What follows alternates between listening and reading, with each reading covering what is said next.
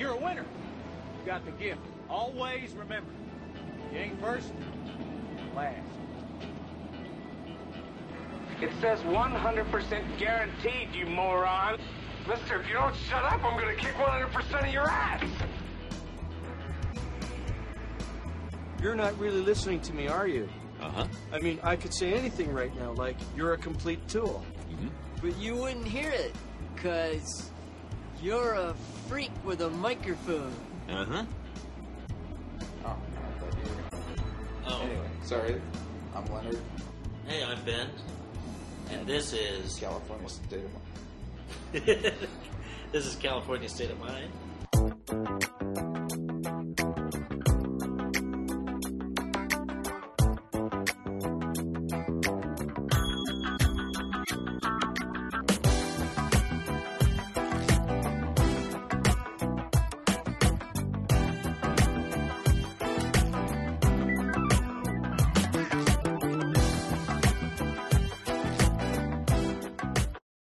I have one question for Mr. Ziegler, if I may.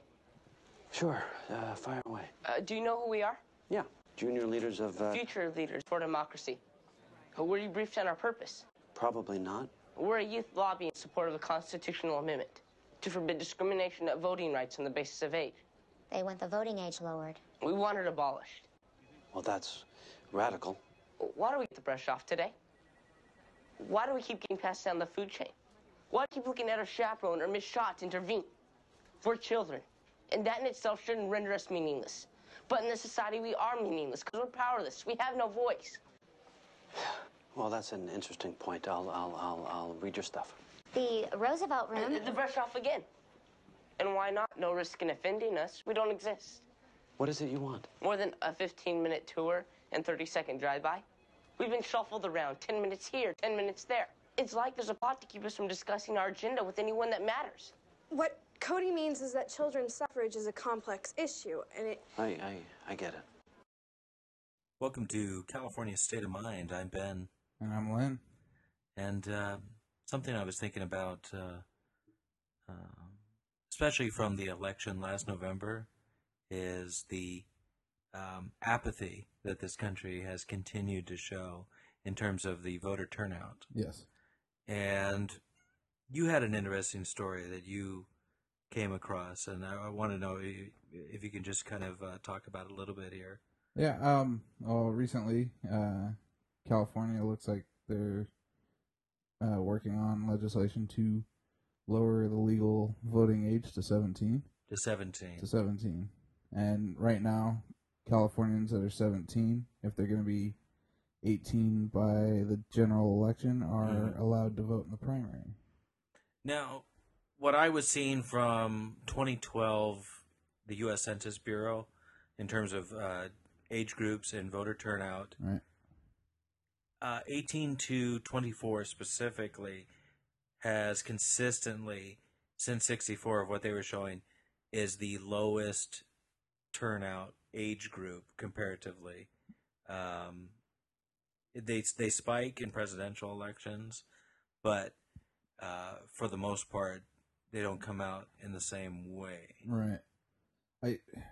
I'm just wondering if this solves a problem or nothing will change. I would think it would solve a problem because it allows people. One thing I feel with 18, especially 18 to 25-year-olds, is there's this little gap where you don't really have much that you're too concerned about with politics. It seems like nothing really affects you until you get to a certain age, because for the most part, you're not making a whole lot of money. Right. So taxes aren't a concern. Certain other things aren't. But if you're able to vote while you're still in high school, there are things that do concern you quite well, even though you're not making money or things of that nature. Mm-hmm. It still has an effect on, one, your education, and two, your life before you leave the home and go out on your own, and being able to make decisions before you're actually out on your own about what's going to happen to you after you're trying to make it yourself, I think would have a bigger impact and be prudent for people to be able to start voting younger. Yeah, in some ways, though, I just think it seems a little odd. Meaning that, and what I mean by that is that it creates yet another demarcation line in terms of what one can do and what one can't do.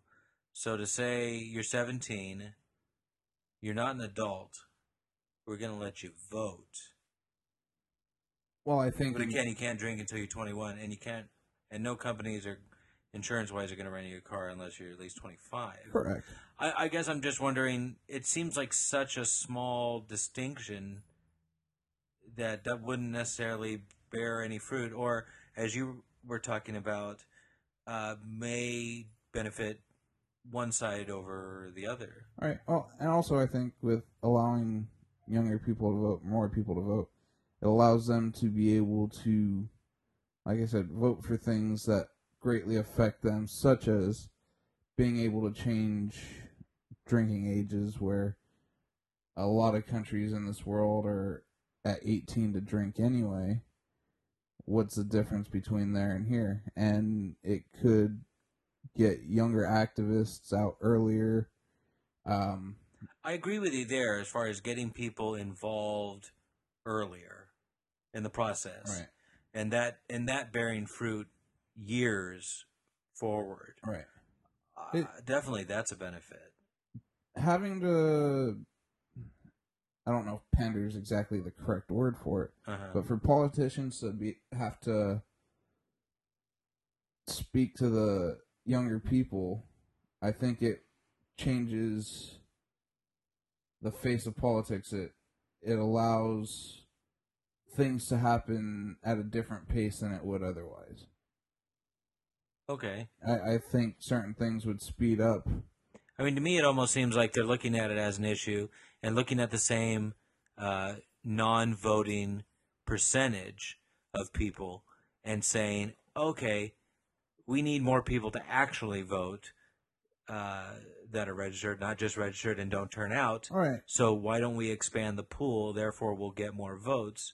Right. And that it would benefit the left side of the political spectrum, in so much as, like you were saying just a little bit earlier, that, well, you know, they don't have many responsibilities as 17-year-olds. Taxes don't really come into play. Right. And the old adage being that, you know, if, to kind of paraphrase, if you don't have a heart when, if you're, you know, you're a leftist, you're a bleeding heart when you're younger, but then you're smarter when you're older, meaning that, oh, I have more money when I'm older, therefore I do care about things like tax policy. And so you inherently get more conservative as you get older, and you're inherently more liberal younger. I think that tends to be true. But I think allowing people, it could help people begin to plan for the future at a younger age anyway. Say, this is where I want to be when I'm 35, 40 years old. Mm-hmm. This is what I want to be earning, be at financially. And it would allow them to help make decisions on the future of the country at a younger age. And I know I keep harping about making decisions at a younger age, but it's true. Well, how young do we go? I mean, I've seen in other countries, what was it, Austria, Nicaragua, where they have already lowered the age of 16. I think, especially with the Austrian model, what I've seen, I think it was the NCBI, not 100% sure what the acronym stands for. I was reading a thesis statement on them. Yeah. On a study they did for it, and they believe that even though... Well, we'll include that study in the show notes. Yeah. And even though they believe that political knowledge might be lower for people under 18, yeah, that's also true of people over 18. It is true. That their willingness to participate actively in political activities is as great, if not greater, than 18 to 25-year-olds. Interesting. So they did show a figure that says about 5.6 5.6 out of 10 is the scale most would say that they'd be willing to go vote, which is still 56% of that lower population. So it's still a little bit higher than the average. That is. And it would give additional votes one way or the other. And yeah, my thinking, just politically speaking, it will get half support and half not support. I mean, it already has fault lines built into it. Yes. Which I think, in terms of an actual bill, may cause a problem. But then, the Democrats have, kind of total control within the legislature of California in terms of if it would actually go. But I do think that age group could help getting, being a driving factor towards getting universal health care, because that could be one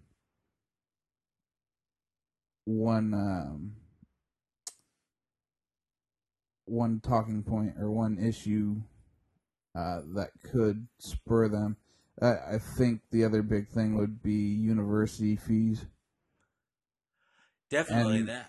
I think, because if you're 17, a lot are. That's right when you're actively applying to colleges, and so this has already been, in the thinking process, even if it's pushed onto you. I believe my feeling is if you're at 18, you're already starting university or college, some form of higher education. Right. So you're already having to pay those fees anyway. So other than keeping them lower and not rising tuitions, I don't think you have. There can be some interest in that age group to lower, or even try to get rid of tuition fees. But I think the mindset is already there that you're going to have to do it anyway, so it's not going to be as big of an issue for them as it will for high school students that aren't quite at that point yet. And that had failed. So is that a harbinger for what would happen on a statewide level? Because I would think San Francisco is rather progressive in that thinking. And if it can't pass in San Francisco, what would give the state overall? I think because it seems like a new idea, that could be the reason why, or maybe they didn't have enough information about what would happen or why they were. Because unfortunately, I don't live in San Francisco. I don't know too much about that legislation. But then Berkeley. In Berkeley, they do allow 16-year-olds, which I think is smart to vote specifically on school board. Yeah, I would say that seems to be a fit. Yeah. Why not let somebody who's going to school vote on the people that are making decisions about their schooling? Although they definitely are a little berserkly in Berkeley. Because, just thinking, this was an area where they got Little League, where they have Little League baseball, and there's no score that gets kept in these games. Is that specifically Little League, or is that a separate? It's a good question. I would think it was just something that had come to mind that I'm not too sure on, but that it was definitely parents with little kids in a league that were playing baseball, but that there was no score being kept. Yeah. So I'm wondering. It depends on the age of the kid. If they're first couple of years of learning the sport, then there's no point in keeping score. You're just trying to teach technique. But they kept score even in my T-ball. Well, so I don't know. I know. And I think that's a big shift. Yeah. Anyway, it's well, do we let? But I'm just saying, then how low do we make this age in terms of what would be appropriate for voting age? There are 10-year-olds. I think 16 would be the absolute earliest. I think 16-year-olds have a good grasp on what is going on, or... But wouldn't it...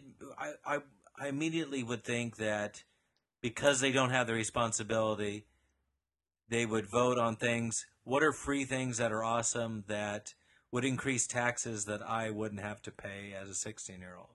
Well, yeah, but... So give me free tuition for college. Give me a free car so that I can get to point A and point B. I'm just wondering how this I think goes. the tuition is a good idea anyway. Yeah. I think the free cars, that's a pipe dream anyway for everybody. Yeah, well, I'm wondering because there are people that are coming from student body elections where the winners are the people that promise the most things to the student body and then of these schools. So yeah, I mean, then they're going, well, that's my idea of politics, but now it's affecting adults, not just the school. Yeah, and I think I know I was maybe not as politically aware then as I am now, but I'd like to think that even in high school I was somewhat politically aware. Yeah. And had an idea of what was going on. Well, for me, I think that's when, especially high school, where a lot of people really start to blossom a lot more when it comes to politics and civics, to actually have an opinion that's been tailored a little bit. I know in the end of 1999, when I was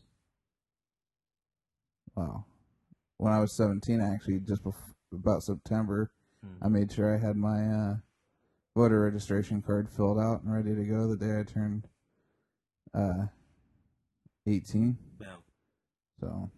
Well, that kind of leads me to the idea of just getting more people registered to vote.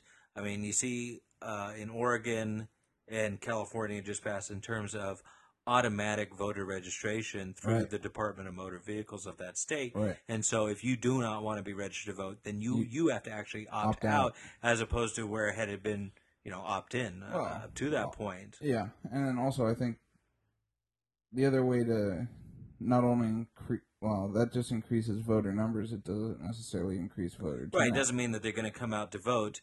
But at least there isn't. It's what it is. It's moving aside a hurdle, right, to register. Actually, yes. Voting ultimately in elections. But I think the one thing, especially that would increase voter turnout in California, we have a no excuse absenteeism program. Mm. So even if you're not too ill to go to voting booth, or normally most states it's a temporary if you're if you have to live outside of the state for a while, right, you're able to vote absentee, or if you're overseas, actually, because if you move to another state then you have to register in that state, but I'm not 100% sure on how long you have to be living there before you have to vote in that area. I think it varies. Yeah. I mean, depending on the state rules in terms of what determines residency. Right. In terms of being able to vote in that election. Yeah. Upcoming, from a state standpoint, anyway. Right. But I mean, and I believe is it Oregon that everybody votes by mail? Yeah, it's all mail. There are no polling places in the state of Oregon. I do think that. And they've been doing that for decades. Yeah, I think that helps voter turnout, because if you get your ballot in the mail, there's no excuse not to vote. Yeah. You just fill it out and send it back.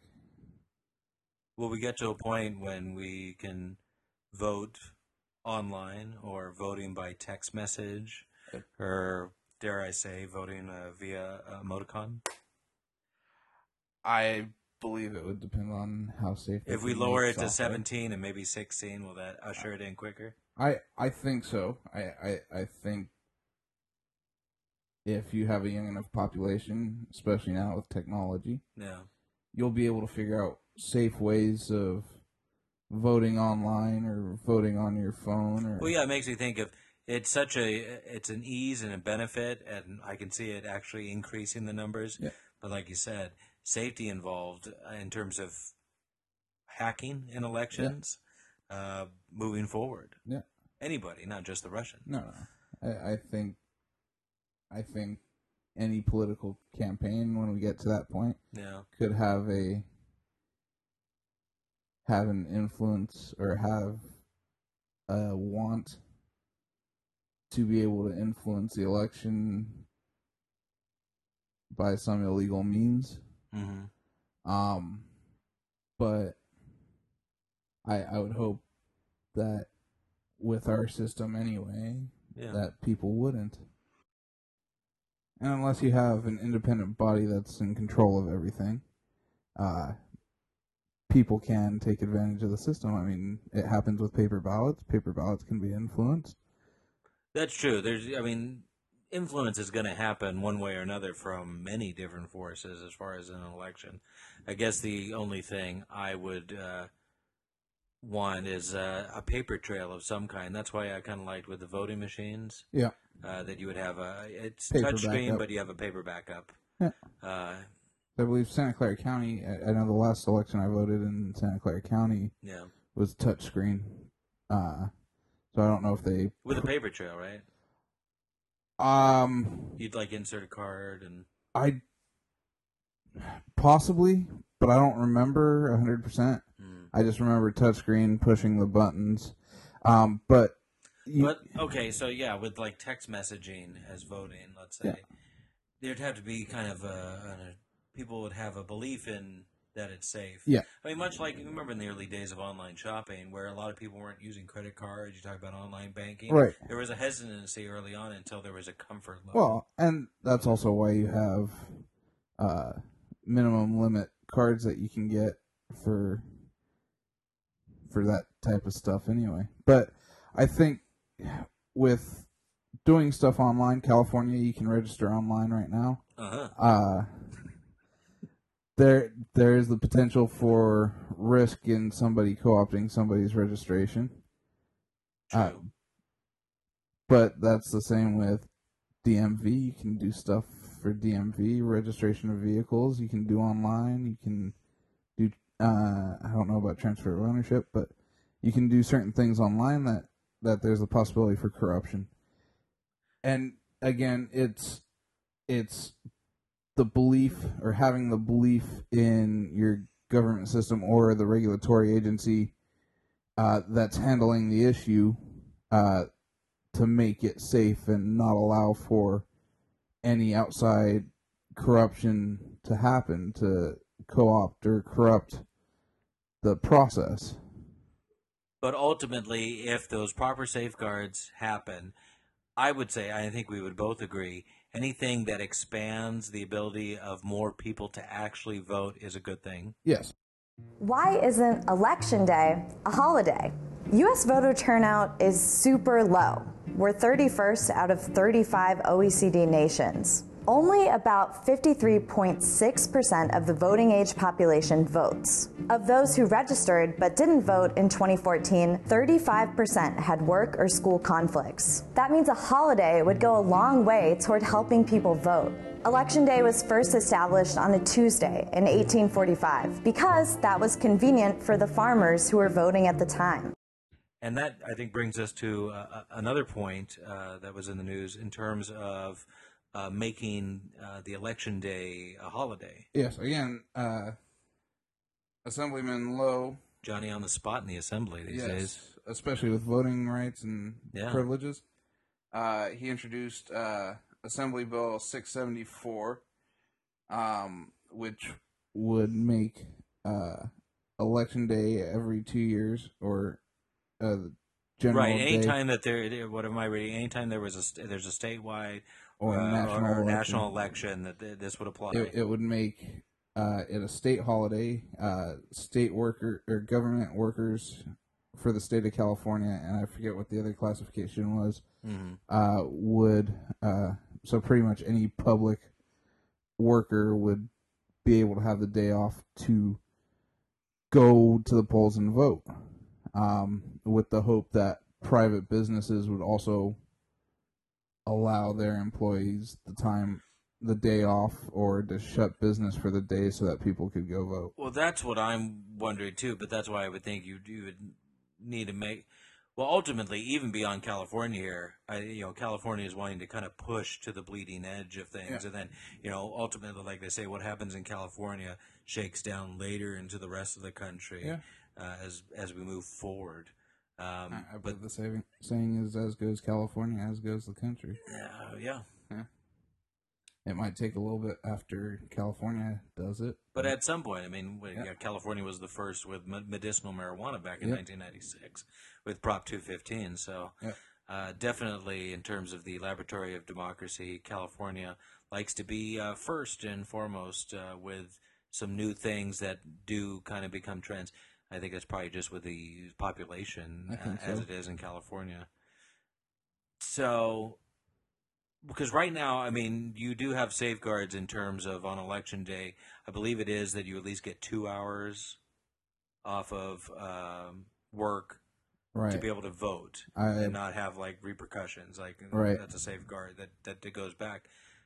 But, yeah, I mean, if you have one day, now, would you say that it's, I think in this bill, it's a weekday. It's like at the beginning of the week.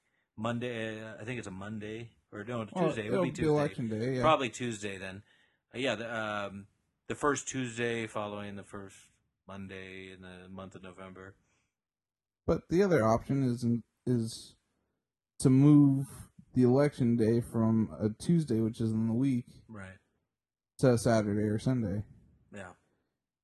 And then that way, especially since you have in certain parts of the country, large populations that go to churches, you can have the polling place at the church, the community church or meeting hall, whatever it is. And as North Carolina has souls to the polls. Yes. And this would fit in right with it. Yeah. And it would just make it easier and more accessible for certain people to be able to go. I think so, but you see as each preceding election, moving back a little bit in time, that better states in this country wanting to limit who can vote, when they can vote. You see other states that have early voting that starts weeks before the election, and they're wanting to cut that down, which ultimately then you see long lines. I mean, one that sticks in my mind is the 2004 election in Ohio, where these people were waiting in line 8-9 hours just to vote. Yeah. And you're like, there's got to be an easier way. And maximizing the amount of time. If you're not going to say early voting, then make it a holiday. You're off. Everybody's off. Everybody's closed. This is all about voting. Yeah. Because, in other countries, it's mandatory. Yeah. So. And I do believe there are some countries that it's effectively a national holiday so that people can go vote. Exactly. And turnout obviously is higher, if I'm not mistaken, from stuff I've seen previously. Tends to be higher, if only slightly, but it still is in those countries. And they tend to be more knowledgeable about their politics because they know they're going to go vote.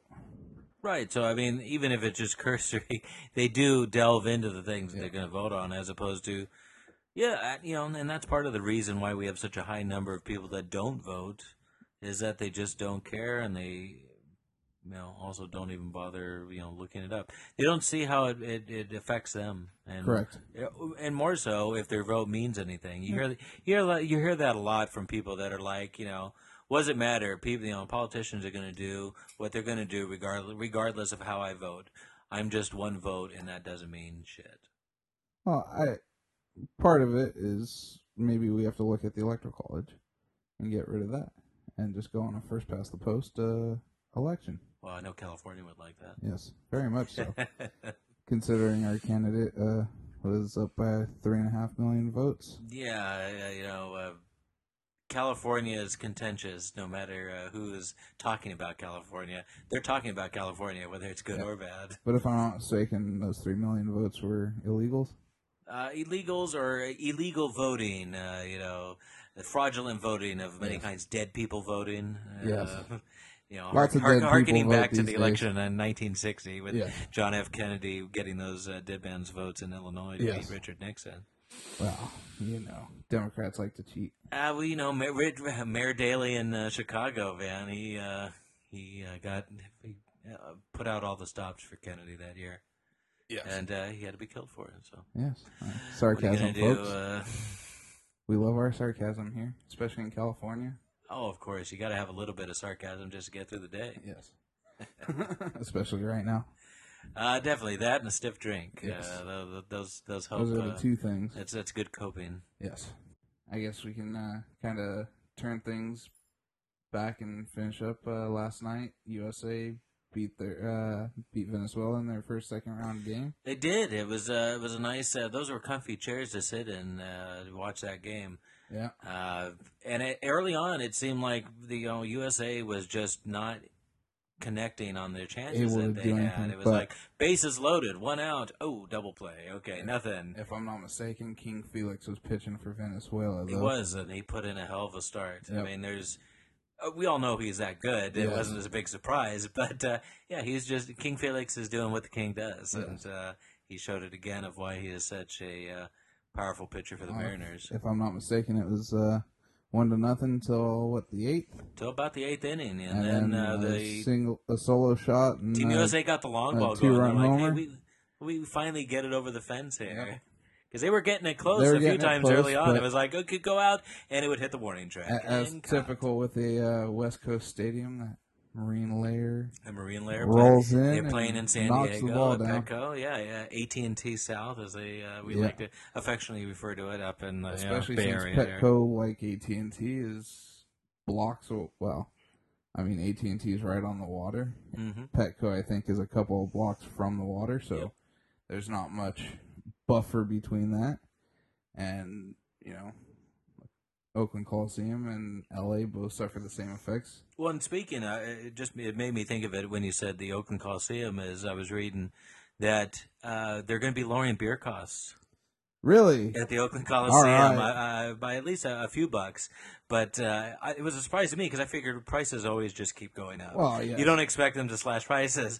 Although the A's are wanting to get more, people into the stands, but I'd read that they're going to be cutting the prices on beer. That'll be nice, especially since you can get a lower box for around $30 sometimes. Yeah, exactly. They're just wanting to welcome more people in. We want to give you a reason, no matter what the reason is, to come and see the Oakland A's take play. part, watch a game, get a little hammered. Exactly, and take Bart back home. Always, if you're going to drink, do not drive. Yes. Yeah, that's one thing we do is, as big as a Giants fan as I am, when they're out of town, we'll drive from Modesto here to Pleasanton and hop on Bart and go to the Coliseum, watch an A's game. And sometimes the ball's not as good, but... No, but, any baseball game is good fun, no matter who's playing. Exactly. It's just baseball. The game itself is good. Again, I'm not a religious man, but if I had to pick a religion, it'd be baseball. As Susan Sarandon would say in Bull Durham there. That's one movie I can't wait to watch again. Should be coming up on all the premiums or all the holds up. Channels. It does. My favorite. There's a lot of good. From Tim Robbins to Susan Sarandon to Kevin Costner, obviously. But I like The One Marriage Everybody Thought Would Last in Hollywood. The fact that they had a good ride. I'll give them that. Good long time. But Kevin Costner, best films he's ever done are westerns or sports, I feel. Yeah. Well, the funny thing is, as panned as Waterworld was at the time, it's a fun movie to go back and watch. But again, it's a western. Right. Essentially, it's a western. A western on the sea. Yes. Mad Max meets a western. Same concept. You have the loner. Yeah. You have the bad criminal gang. Mm-hmm. And where they called the Smokies, I think. Yes. Where they kept getting ammunition from, I don't know. Yeah, where did they get that? Where was Dennis? Where was Dennis Hopper getting all that? But I mean, at least in Mad Max, they kind of explain that there's a place that drills for oil so that everybody can have their cars or to be able to use the cars, and so that's explained in that. Mm-hmm. But they never explain in Waterworld how. You don't need to. All you need to know is that all you need to know to watch Waterworld is two things: Kevin Costner drinks his own piss. Yep. And he can For breathe. Mr. Coffee, correct? Yeah, I believe so. and that he's evolved to have gills to breathe underwater. Yes. So Wow. I'm in it. Costner drinks his own piss and breathes underwater. Yep. And it's got Dennis Hopper in it. That's what happens when climate changes or when the world changes. There's adaptation. It's becoming a more prescient movie as time moves forward. Yeah, and actually, speaking of adaptation, I guess Buzz Aldrin was talking about how I didn't get to read the article, but I guess there was an article about him talking about how humans would adapt to life on Mars and what have you. Interesting. So I think it would be a difficult thing, especially since if we were to live up there, it'd be biodome type of things where we wouldn't be exposed to the elements, so our bodies wouldn't necessarily be able to adapt to the... Well, I know that's what they were recently, part of what they've been doing on the International Space Station. They had been doing all these experiments on growing food and whatnot in an atmosphere equivalent to Mars and finding ways to feed possible people that would colonize Mars for that initial time. And NASA has said that you could grow potatoes on Mars. French fries, baby. French fries. Wow. Yeah. So that means the book and the movie, just make sure to bring your own fertilizer. Yes. Well, I think we would anyway. We'd have to. Yeah, we have to. But upcoming, turning it back to the World Baseball Classic, upcoming game is going to be the USA versus Puerto Rico on tomorrow, on St. Patty's Day, and so I guess I won't get my wish for a USA Puerto Rico final then. No, this is where they're going to decide it. I'm happy anytime Puerto Rico's playing. Angel Pagan, the Giants didn't re-sign him. He has yet to, I believe, sign with any team, although there's been a little bit renewed interest because of what Pagan's done this World Baseball Classic. Yeah, I mean, he's getting up there. He's got his World Series rings with the Giants. I wouldn't be surprised if he decides not to sign him, if he either takes a year off to decide, but by that point it might be moot, or just straight up retire this year. I think it would be tough for him, especially how injury prone he's been the past few seasons. Yeah, he is consistent to be out, 30 to 50 games depending. Right. Definitely his back has just caused him the last few seasons with the Giants to take more and more extended periods of time off on the DL. So I think it will be difficult for him to come back, but I would like to see him play again. I'd like to see him play at the major league level with some ball club. Yeah. I think he's got baseball left in the tank. Barring that, I would expect we'd see him as an assistant coach somewhere, as an outfield coach or something, and possibly even a batting coach. I mean, he was he was a good batter. He had a good stance. He had good speed. Yep, and that's the other thing is base coach, because he had that speed, especially when he was younger, playing with the Mets. I think he stole more bases when he was with the Mets than he did with the Giants. Yeah, I believe that.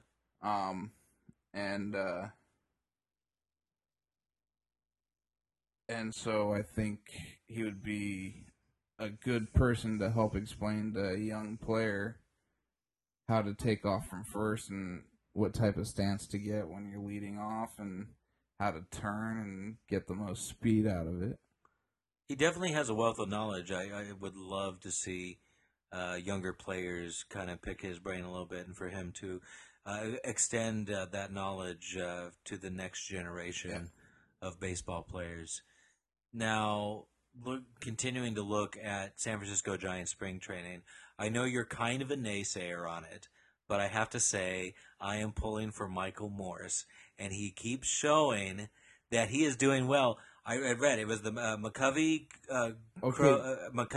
Cove Chronicles that were saying essentially that at minimum he is making it difficult for the Giants office, that he could very well make that 25-man roster and be a good off-the-bench player beginning opening day.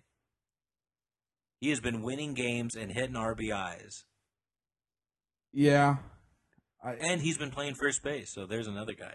Yeah, and that gives Brandon Belt time to rest here and there, and because he's been injury-prone recently. And like you were saying, Hunter Pence, his buddy, likes the idea as well. Well, Hunter Pence got him the But I still don't know. I like Michael Morse. He was a good ball player, and he helped the Giants out in 2012.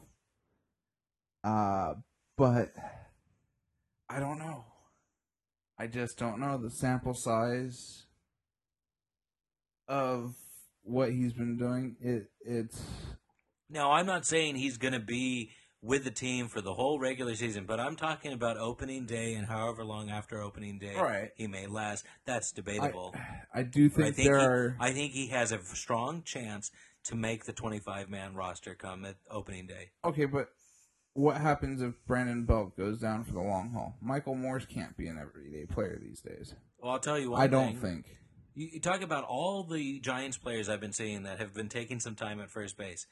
Another one, Connor Gillespie, taking time at first base. Perhaps Connor will pick up the slack.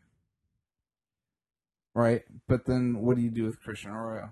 Because I think I feel Christian Arroyo. You keep him in the minor league oven to bake a little bit more. It's already been 4 years. And he'll be an expanded roster update come September. He needs to.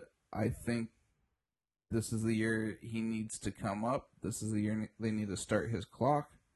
Otherwise, he may be dished off to somebody else in some trade or something. Correct. There's always the potential of him getting picked up on a Rule 5. Mm-hmm. And the Giants can't. This would be, especially with Eduardo Nunez, who knows how long he's got. Right. Christian Arroyo would shore up that infield and make it pretty much, effectively 5 positions, and depending on who's pitching that day, 6 positions on the field that are homegrown. And that's different from any other ball club in the league.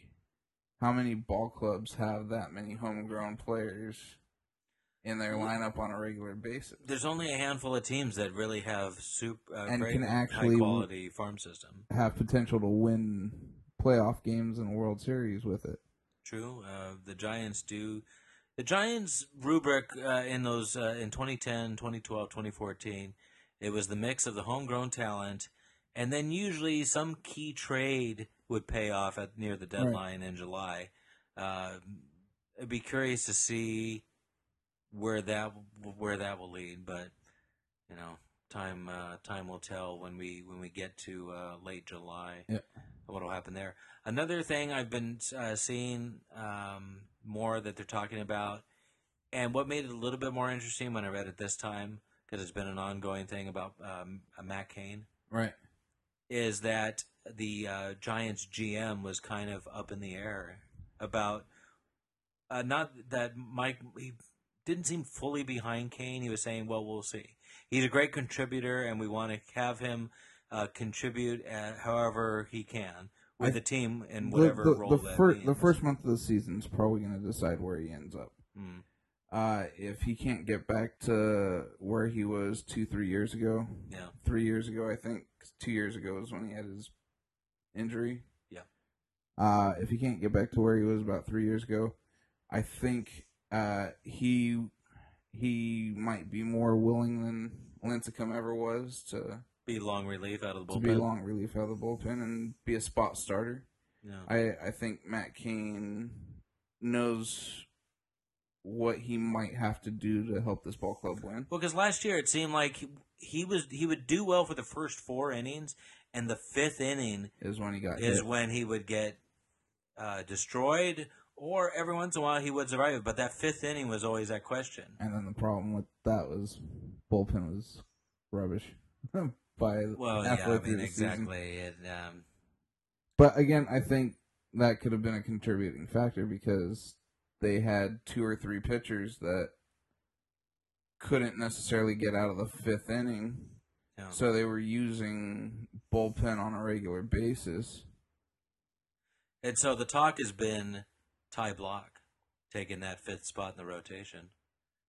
Well, again, because of the amount of money that they owe Matt Cain, sure, I think they'll have to have a good sample size. I mean, a month will still be too small. I think what you're saying is because the Giants are paying him so much, they at least have to give him the courtesy to have him in the starting rotation for the first month, let's say, and then reevaluate at that time. Let's say through June. Let's say through May.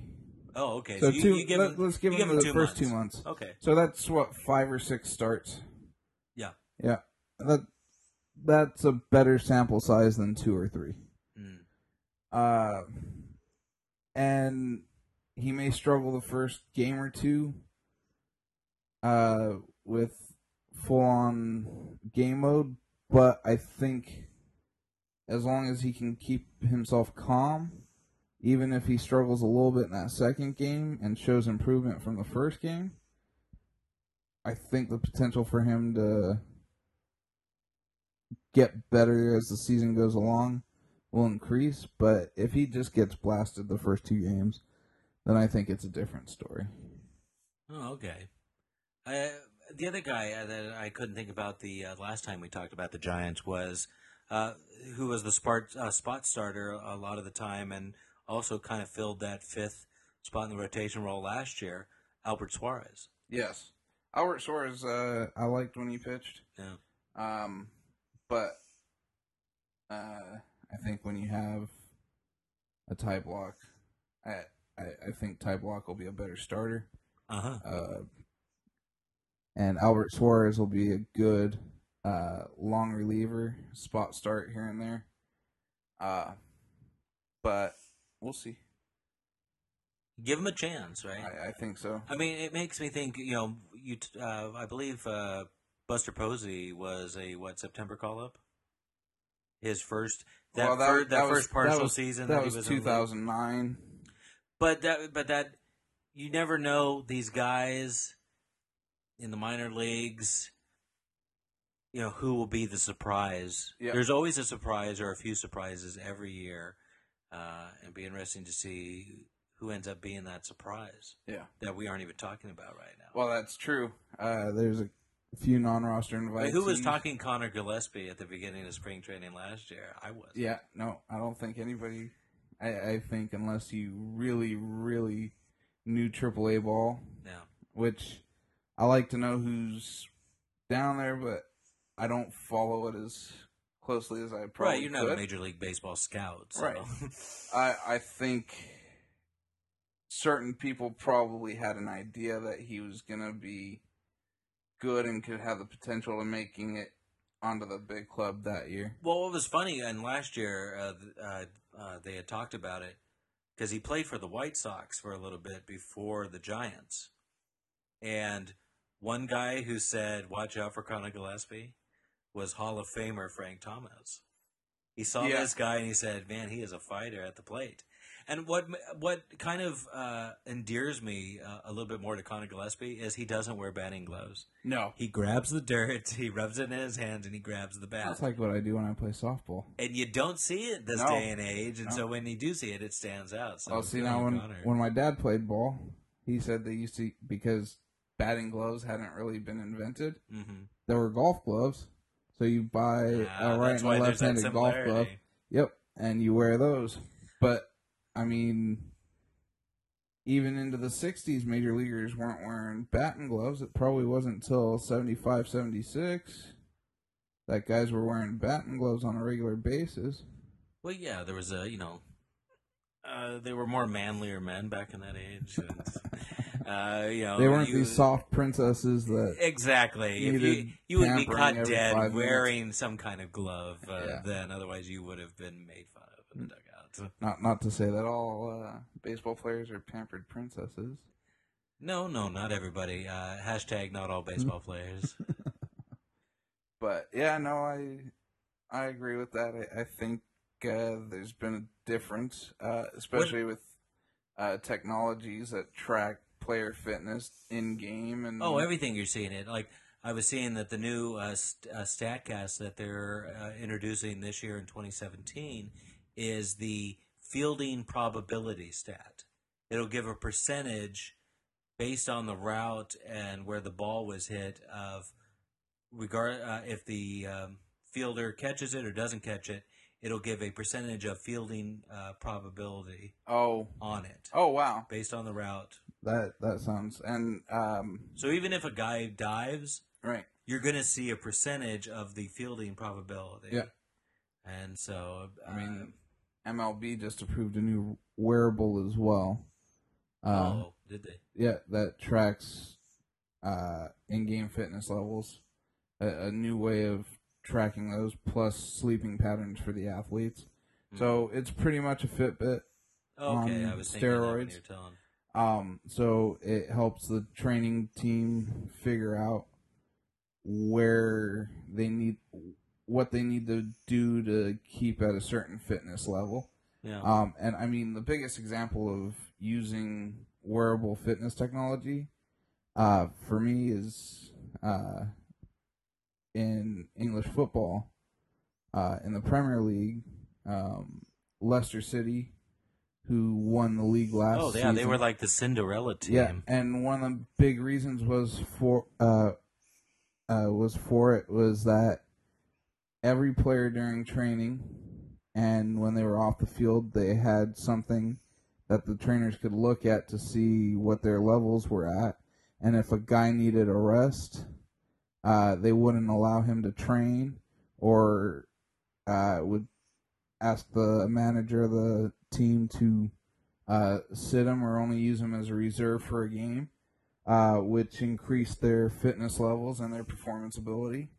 As much as I'm an Arsenal fan, it was a good move by Leicester to do that, and which ultimately helped them win the championship last year. Anything that helps. It might not work for every football club, right? But if it works for them, and it did that year clearly, and in you speaking of that team, we're in March here, March Madness, college basketball, and I saw that a surprise, team that made the tournament was UC Davis. Oh, really? Yep. Yes. Well, they played. Who'd they play the other day? I ended up seeing a little bit. Mm-hmm. And they. Yeah, I'm not sure. I didn't catch who they played. Just barely won that game. Oh. But I didn't realize they were in D1. They made it in, and the other thing that caught my eye when I was reading about them making the tournament was. They were interviewing, I believe it was UC Davis's president or whoever the head is of the college, and evidently the bettors have put the probability of UC Davis winning the whole tournament at 5,000 to 1. That's exactly the odds Leicester were to win the Premier League last season. The quote from the president of UC Davis was, "We're a 5,000 to 1 shot, so it's all about hope."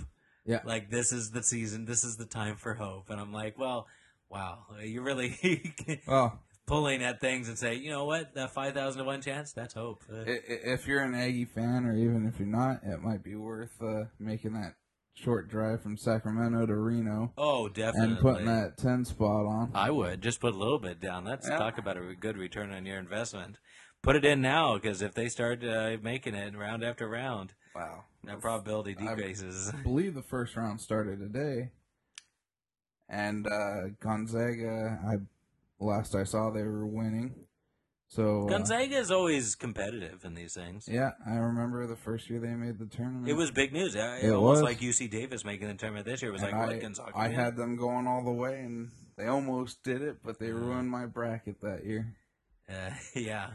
Well, those are the days where you had the Kentucky powerhouse. Oh, you also had guys that played 4 years in college before they went to the NBA. Sorry, did I say that out loud? It's true. Yeah, they're not even bothering. I mean, it makes it. Yeah, you talk about the differences between the NBA basketball or college, for that matter, and baseball. Mm-hmm. Baseball is one of the last professional sports that has such a good farm system that you don't just you can sign with a team and then jump into the major league level. No, you work your way up. Even if you're just the best player that you've seen, if you're the LeBron James of baseball, but like LeBron James or Kobe Bryant in basketball, where they're signing these guys out of high school. Yeah. Some are even foregoing college altogether. Yeah, and I think a lot of guys, even if they're going to college, they're one and dones. They're playing their 1 year and then getting drafted. Oh, exactly, because they go, if I can make money now, I'm going to go for the short-term money-making situation before, getting a degree. Right. Whereas... And getting more experience at the collegiate level. Yeah, well, baseball, I mean, you have two routes to go. You can go to college first and then get drafted, but then you still start in the minors. You might start at a higher level if you played college than if you go straight out of high school. But baseball has a real developmental path for players. I think that's the thing, because some of these teams do sign the players at young ages, like 16 years old, 17 years old.